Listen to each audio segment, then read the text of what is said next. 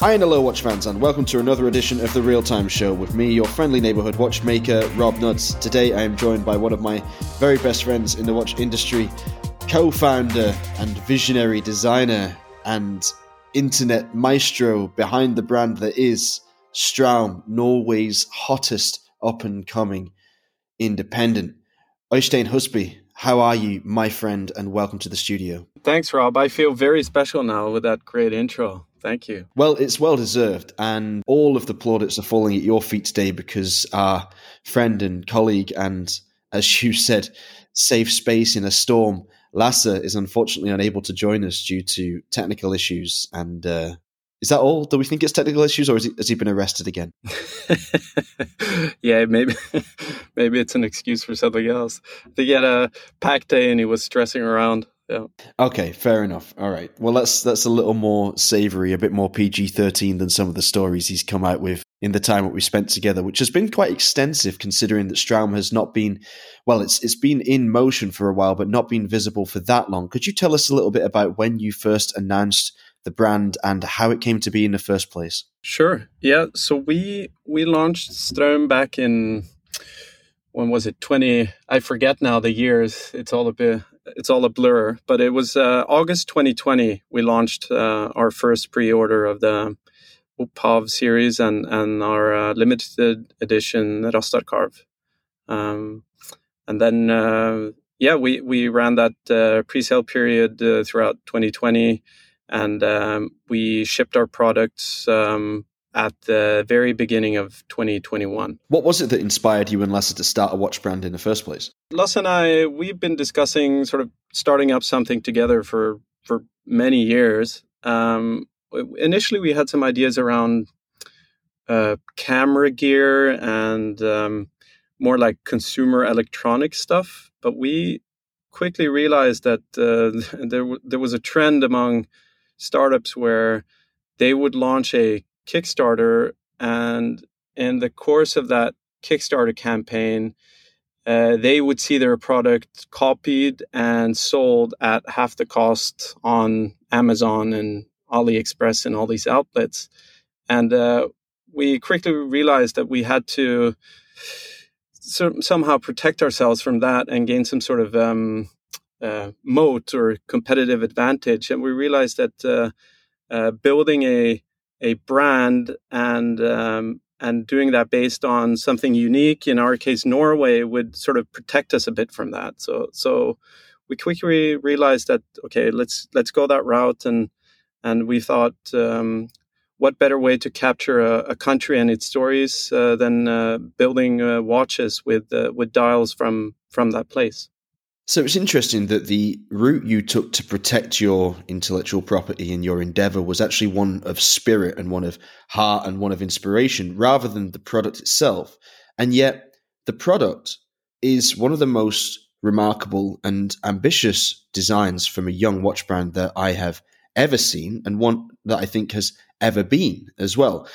Where did you get that inspiration from? Are you both watch collectors from the past, or did you just start with a blank sheet of paper and this is what you thought the perfect Norwegian watch should look like? It's a good question, and I think it's fair to say that we started from a blank slate. We're both obviously industrial designers, so we have experience creating products, and when you do that, you have to completely immerse yourself in that product category.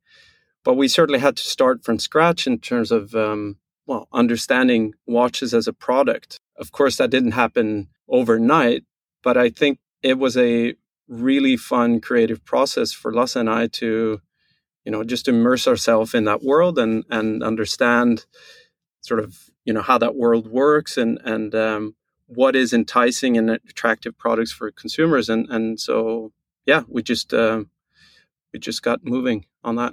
I was having an interesting discussion the other day with a colleague about the importance of an effective marketing and communication strategy.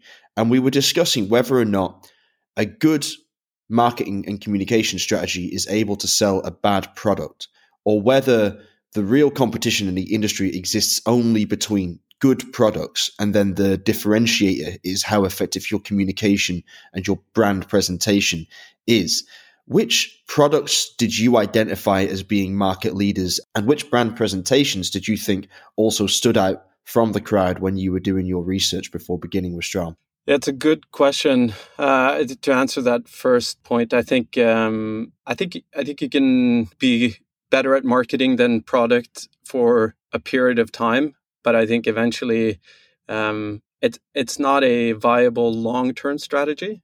But in terms of sort of the brands that we looked at, we obviously looked at the sort of big brands within the product category of watches, but we also saw that we can take inspiration from other brands and sort of import some of their qualities into the watch world, right? And we didn't aim for the sort of very technical, very perhaps arguably clinical look of some of these big brands in watches. We wanted to really combine the sort of the raw qualities of nature with the sort of technical aspects of watchmaking.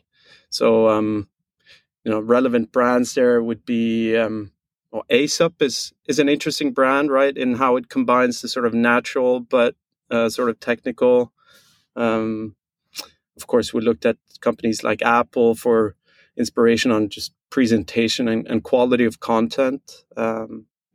And you took those ideas and you brought them to life in a website that I was saying to you before we went on air is quite stunning. When you are behind the scenes working for a watch brand, you know how much time and effort goes into creating an effective and engaging web presence. I know it personally, having tried to build my own sites, having built the realtime.show website and having no experience in that field whatsoever.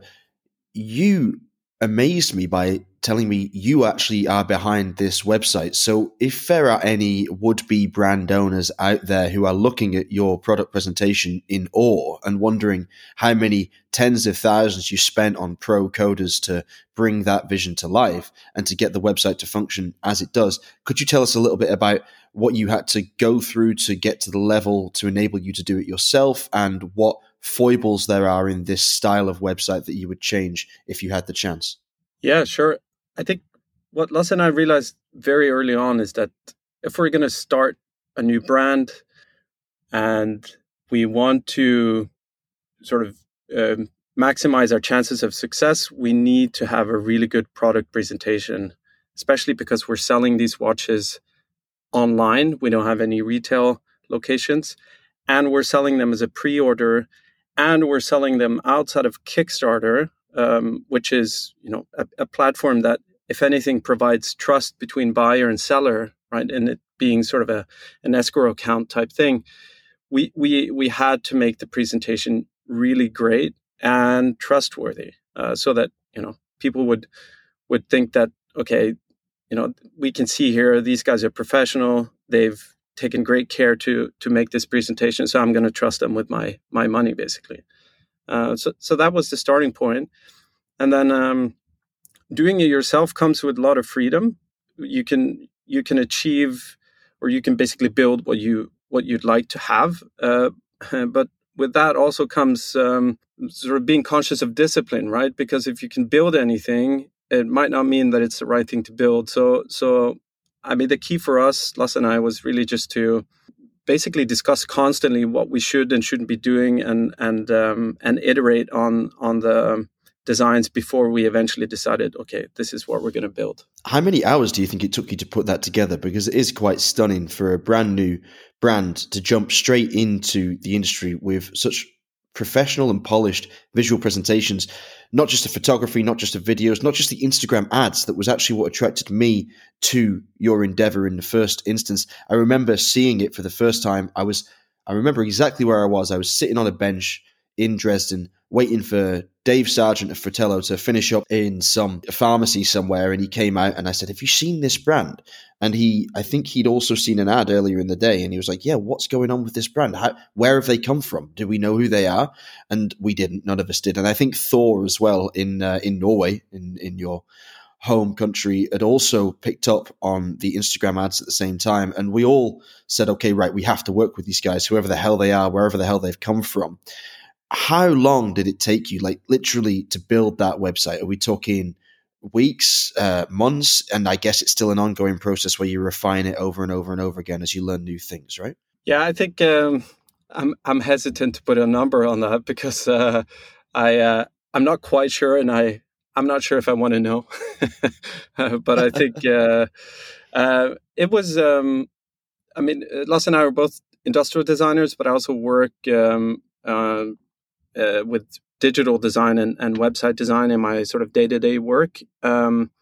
So I obviously had some skill sets there, but I also had to acquire skills around sort of coding, and not just basic coding, but more sort of specifically JavaScript, etc., to achieve what we wanted to. So I don't know.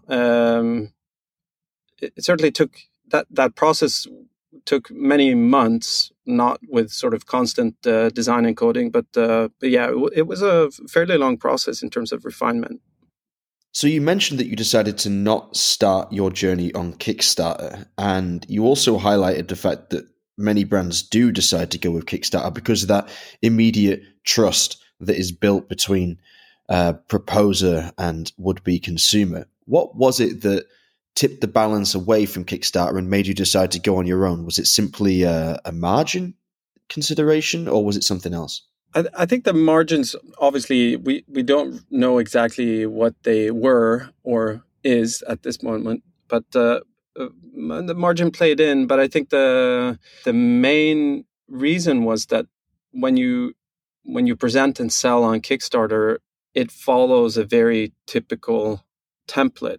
And indeed, there's a term now which is Kickstarter watches. So I think that obviously the upside is that it's a great marketing platform, but the downside is that you tend to look quite similar to other brands, and then you also sort of when you fall into that category, people might have an easier time discounting you as well, because they think, well, okay, watches on Kickstarter, half of them don't succeed, so I don't want to put my money in this, right? Yeah, fair enough. As it is, of course, you've built a pretty broad customer base already, and you are going to be expanding the collection very soon, which we'll talk about in detail in a moment. But before we get to that, one other point you raised earlier about not having a retailer network. And obviously, that's a difficult thing to achieve anyway, because it does require a product to have a huge amount of margin in it so that the retailer can take a hefty slice to pay their bills, their staff, keep the electricity on, keep the heating on, etc., all those hidden costs that nobody really factors in. Are you really interested in ever moving into that sales sphere? Do you want physical representation around the world? And if so, when could we expect to see it? It's a good question. And it's one that we constantly assess. And we obviously get customers asking us quite frequently about sort of, hey, can I find this watch somewhere in a retail store that I can try it out and see how it fits me and if I like it? We have people contacting us, asking us to stop by our offices to try out our product. So, I mean, the need is obvious, but it also adds a lot of complexity to our operations, right? Because if you want to do retail well, you need to have inventory, you need to distribute that inventory, you need to be, I guess, more adaptive in sort of manufacturing. So it introduces a whole set of challenges that we might take on, but up until this point, we've opted not to take them on. And quite frankly, you need a pretty enormous margin, which many brands like Straum, which has set out with quite an ambitious design to begin with, doesn't have. Simply, you can't sell the watches for what you're selling them for, do the creative and previously undone things with the aesthetics that you want to do, and also have enough room left to pay the retailers. Have you considered, therefore, a vertical Straum boutique, like maybe just one in the world, just in Oslo, just near where you're based? Is that more of a likely route for you to get watches physically into people's hands in the first instance? Yeah, I think that's a good at least starting point, sort of dipping our toes into the retail world. So we've been toying with this idea of having a shared office, shared showroom type thing. And if we can invite people not just from Norway but from around the world to that place, and that'd be great. So yeah, I think that's a good starting point. And then we could also partner with online shops as a way to sort of test the waters with retail, but nothing specific yet that we planned. Is there any chance, and this just came to me when I imagine what a Straum boutique might look like, that you would move into lifestyle products as well? I mean, you have this outdoorsy vibe. All of your imagery is focused on the Norwegian countryside and the beauty of Norwegian nature. I could well imagine leather goods like holdalls or like some, nice anoraks, even like co-branded Straum and Brynja or Amundsen clothing, which is a nice segue to the next topic, of course. But just to focus on that one at this point in time, if you had a Straum boutique, do you think it could be a place where you could experiment with other areas? Because like you say, both you and Lasse come from, industrial design, but not specifically watchmaking. So could you turn your hands towards other fields as well in that process? Yeah, I think, expanding that product portfolio into that direction makes a lot of sense. And both Lasse and I also have experience designing various product categories, including soft goods. And I think that category also lends itself quite well to this combination of sort of raw natural materials and technical materials, and the sort of combination of the two. So it's certainly on our radar, but nothing definite yet. There's also a lot more margin in soft goods in general, so that could be an interesting way to supplement the cost of having a boutique in Oslo, which I'm sure is one of the more expensive areas of real estate in the world. Now, we're going to move on to the real focal point of today's episode, which is discussing the new collection, which is about to debut, the Jan Mayen collection. I mentioned in passing the clothing brands Amundsen and Brynja, who were both sponsors of our expedition from Svalbard to Jan Mayen in an attempt to climb Berenberg. Would you maybe be kind enough to give the listeners that haven't heard about this life-changing expedition what it is, where it came from, and what it meant to the brand of Straum?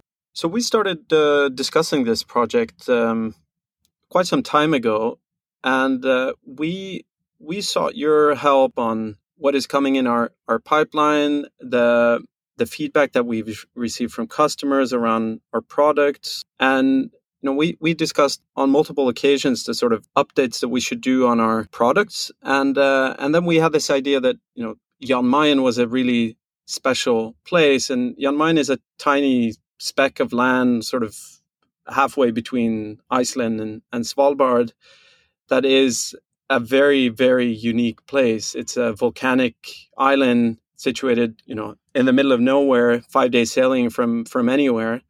And it has this amazing landscape and geography with, Berenberg, the active volcano towering above the island, and just these moss-clad rolling hills and black volcanic sand. So it was a huge source of inspiration for our next watches. And so we decided at that point that we'll let's co-design this product with you guys. Let's start planning a expedition to Jan Mayen, and yeah, off we went. Our trip started in Oslo when we all convened at the airport. Well, not quite all of us. I think there were 7 of us to begin with, right? There was you and Lasse, me, Johannes, Axel.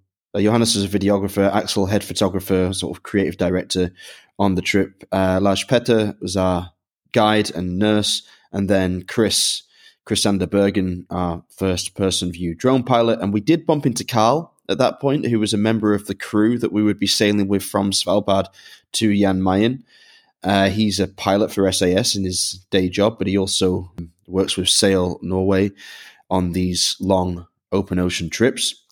And then when we landed in Tromsø, before we went up to Longyearbyen, we picked up Captain John Macken, an English-born Irishman, who's the captain of the Valiente, who would be keeping us safe. And then finally, when we arrived on Svalbard, we met up with Morten, who was our last crew member. And Morten is sort of a journalist by trade, really, isn't he? More like a communications expert, but he'd been working for Sail Norway in that department.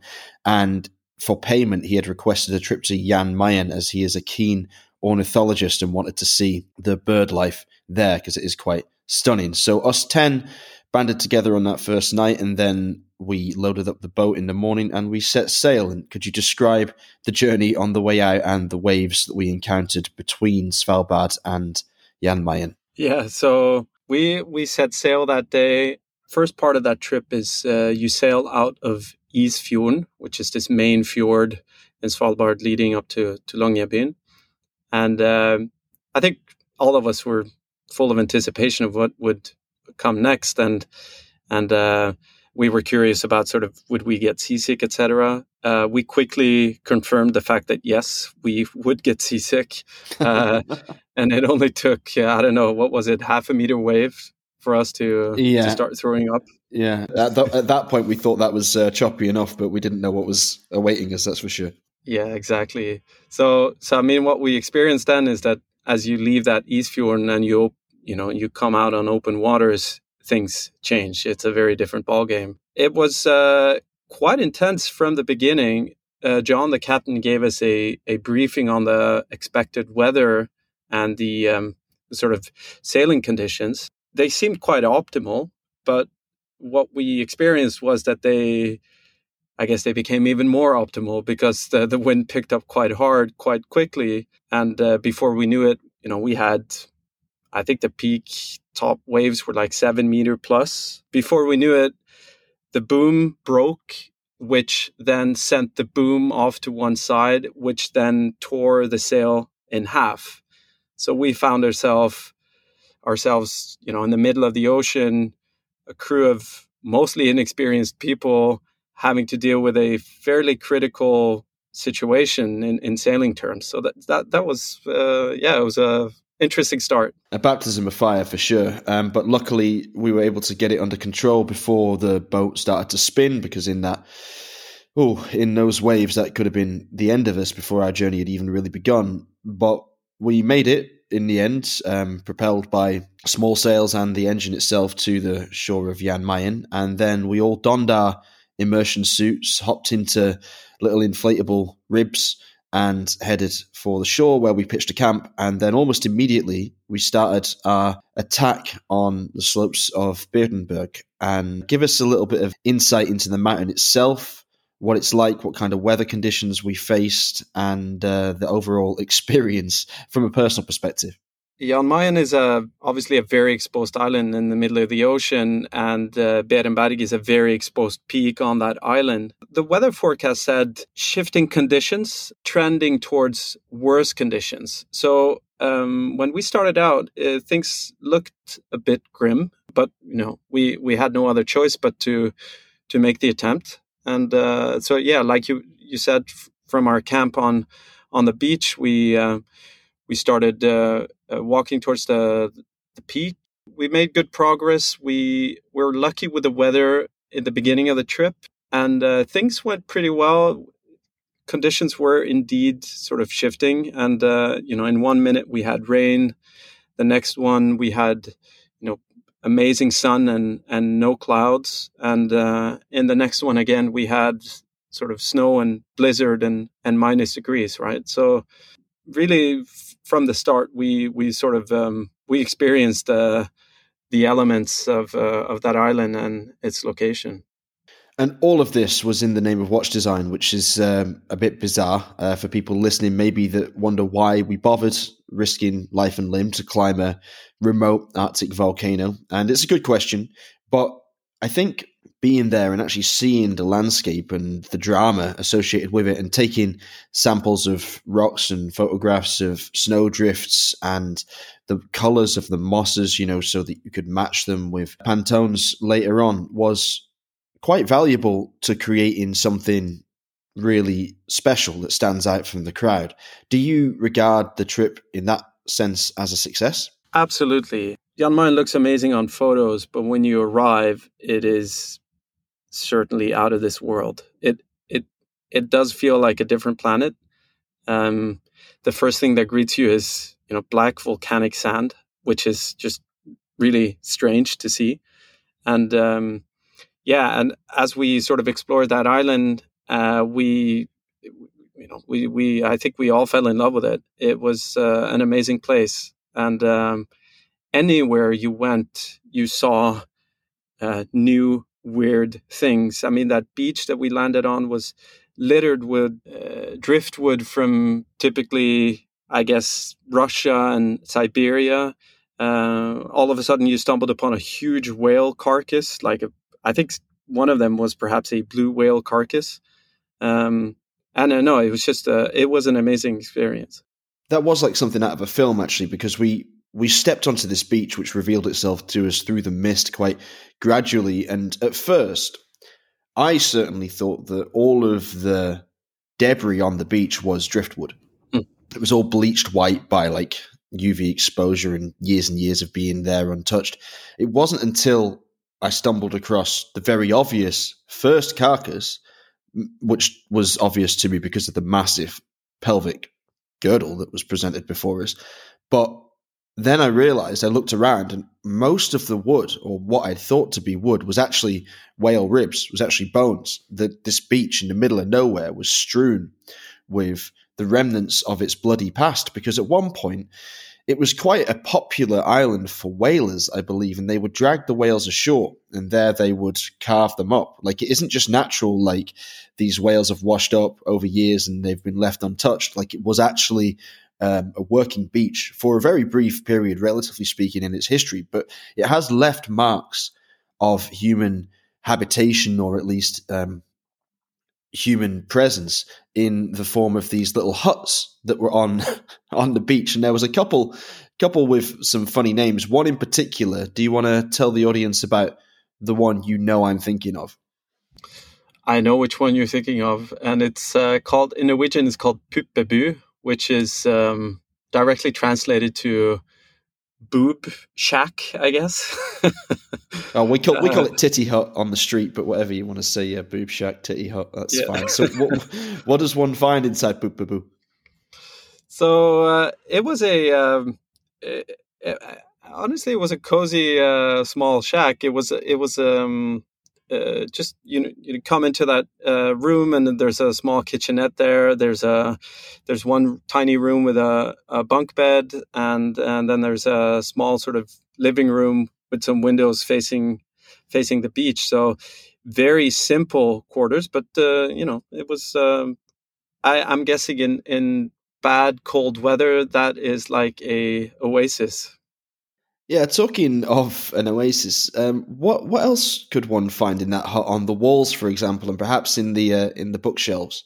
Actually, I don't remember. I think you have to refresh my memory here, Rob. Oh, I don't remember. Okay, so its name comes perhaps in part from what kind of reading material is available on site.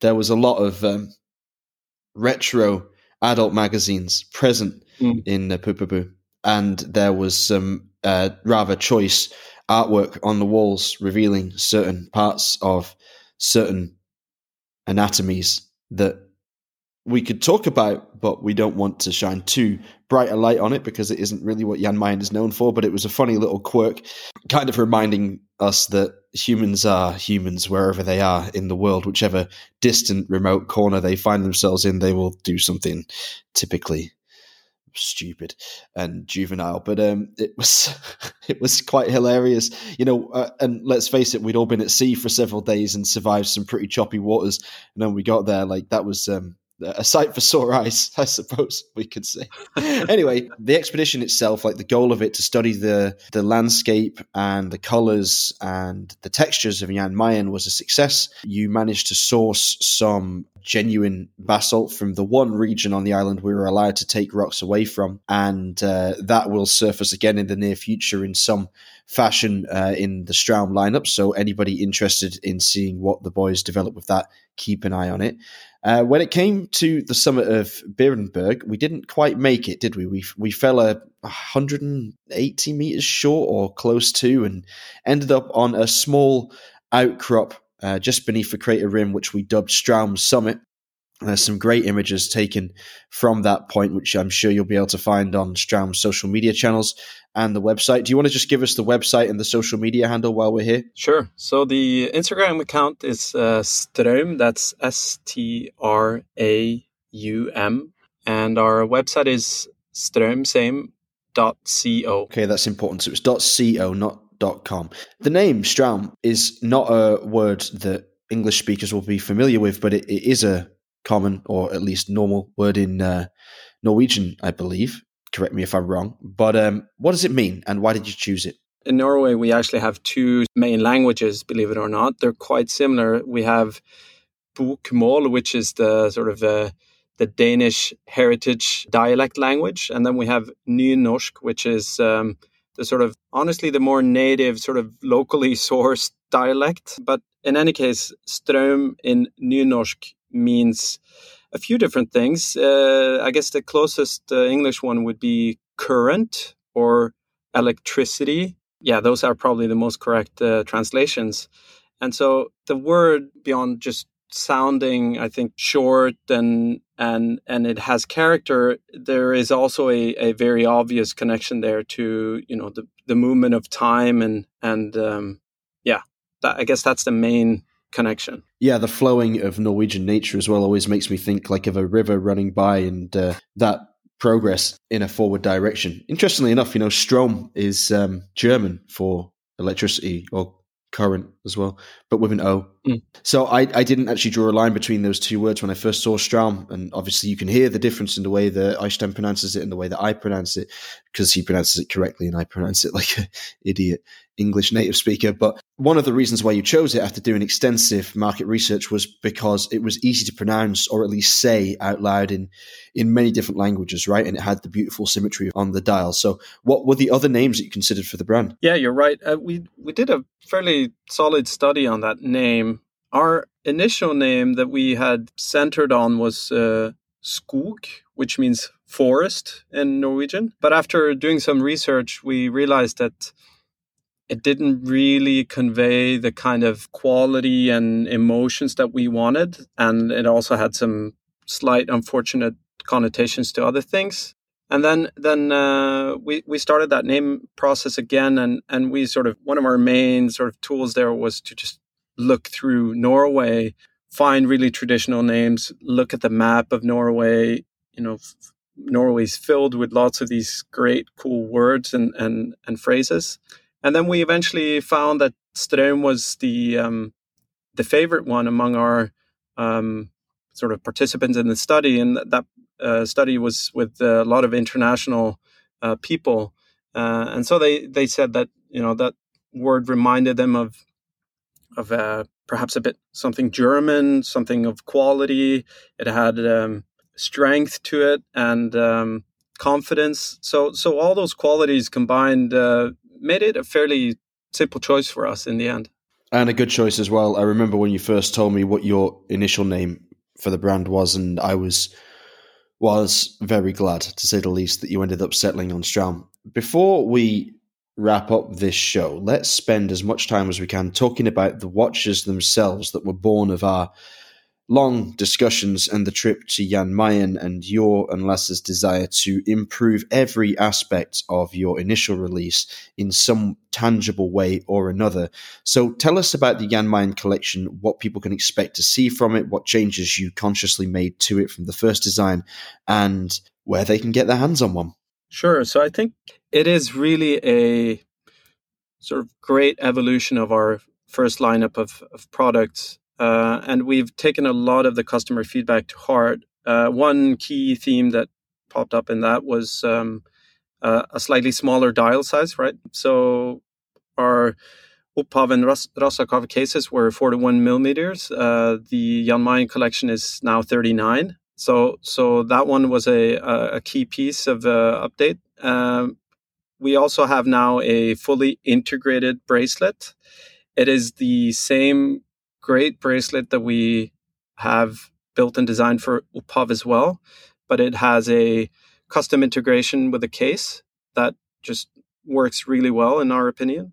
Another feedback that we got was that people wanted screw down crowns, so we made that happen. The case back is now also a screw down case back. So that was also a key trend in the feedback.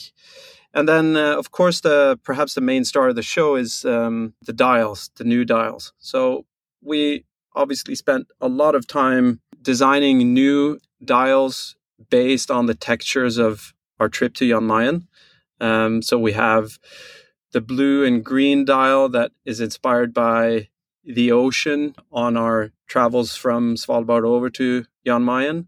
The green dial is inspired by the green moss and the landscape of Jan Mayen. And then we have a black and white dial, which is inspired by the black beach that we saw on Jan Mayen, and also the glacier and the sort of texture of newly sort of formed snow on a hard icy surface. So you get these beautiful ridges with the streaks of fresh snow running across. And of course, one key upgrade is also the movement, which is now a Le Juperé movement with a much longer power reserve, generally, higher quality. So yeah, that's the gist of it. So the case is smaller and a rather nice 39 millimeters, which is a bit of a sweet spot in my opinion for a watch like this. Its intended purpose, of course, is to be a perfect companion on a day out in the wild. So it's an explorer's watch for maybe, as Lasse likes to say, a happy amateur rather than Sir Ranulph Fiennes or some like crazy 10-month at sea around the world Captain Cook type figure.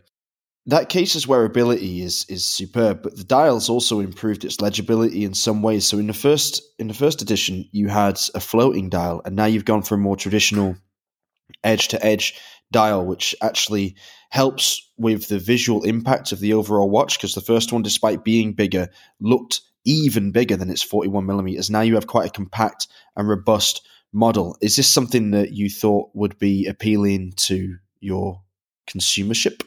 Yeah, I think we really like this floating dial concept. We think it worked really well on Ophav. But what we saw is that once we sort of reduced the size of this case from 41 to 39, we wanted to keep this dial the sort of the main actor of this product. And so we saw that if we can expand this to the full width of the case and of course move into a more traditional direction when it comes to the dial, it would lead to an even better presentation, I think, of the dial. So that's why we chose that move. And lastly, before we wrap it up, what about people that aren't so much into bracelets and want to wear a fabric or a leather strap? Is that possible with the new Jan Mayen collection? That is certainly possible. The integration of that bracelet is a fairly traditional one. So we have plans to expand the strap offering a lot. So we'll see some great straps coming out. Very nice indeed. Okay, so we're going to wrap it up there, and we're going to get Lasse on the show when he's available and out of jail or wherever the heck he is. And in the meantime, Øystein, you'll be off to Bali for 3 months, I believe, on another expedition of different proportions. That's right. And we'll get you both on the show together at some point in the future as well, because we are very keen to follow Straum in all of your endeavors, all of your adventures, and certainly as you grow in the watch industry, as I'm sure you will continue to. Thanks for listening, guys. If you want to get in touch with the show, then you can contact me at Rob Nuds on Instagram. That's ROBNUDDS. Or you can contact my regular co-host, Alon Ben Joseph, at ALONBENJOSEPH. Or you can get in touch with us via email. I'm there at rob@therealtime.show, or Alon is there at alon@therealtime.show. We'll be back soon. Until then, stay safe and keep on ticking.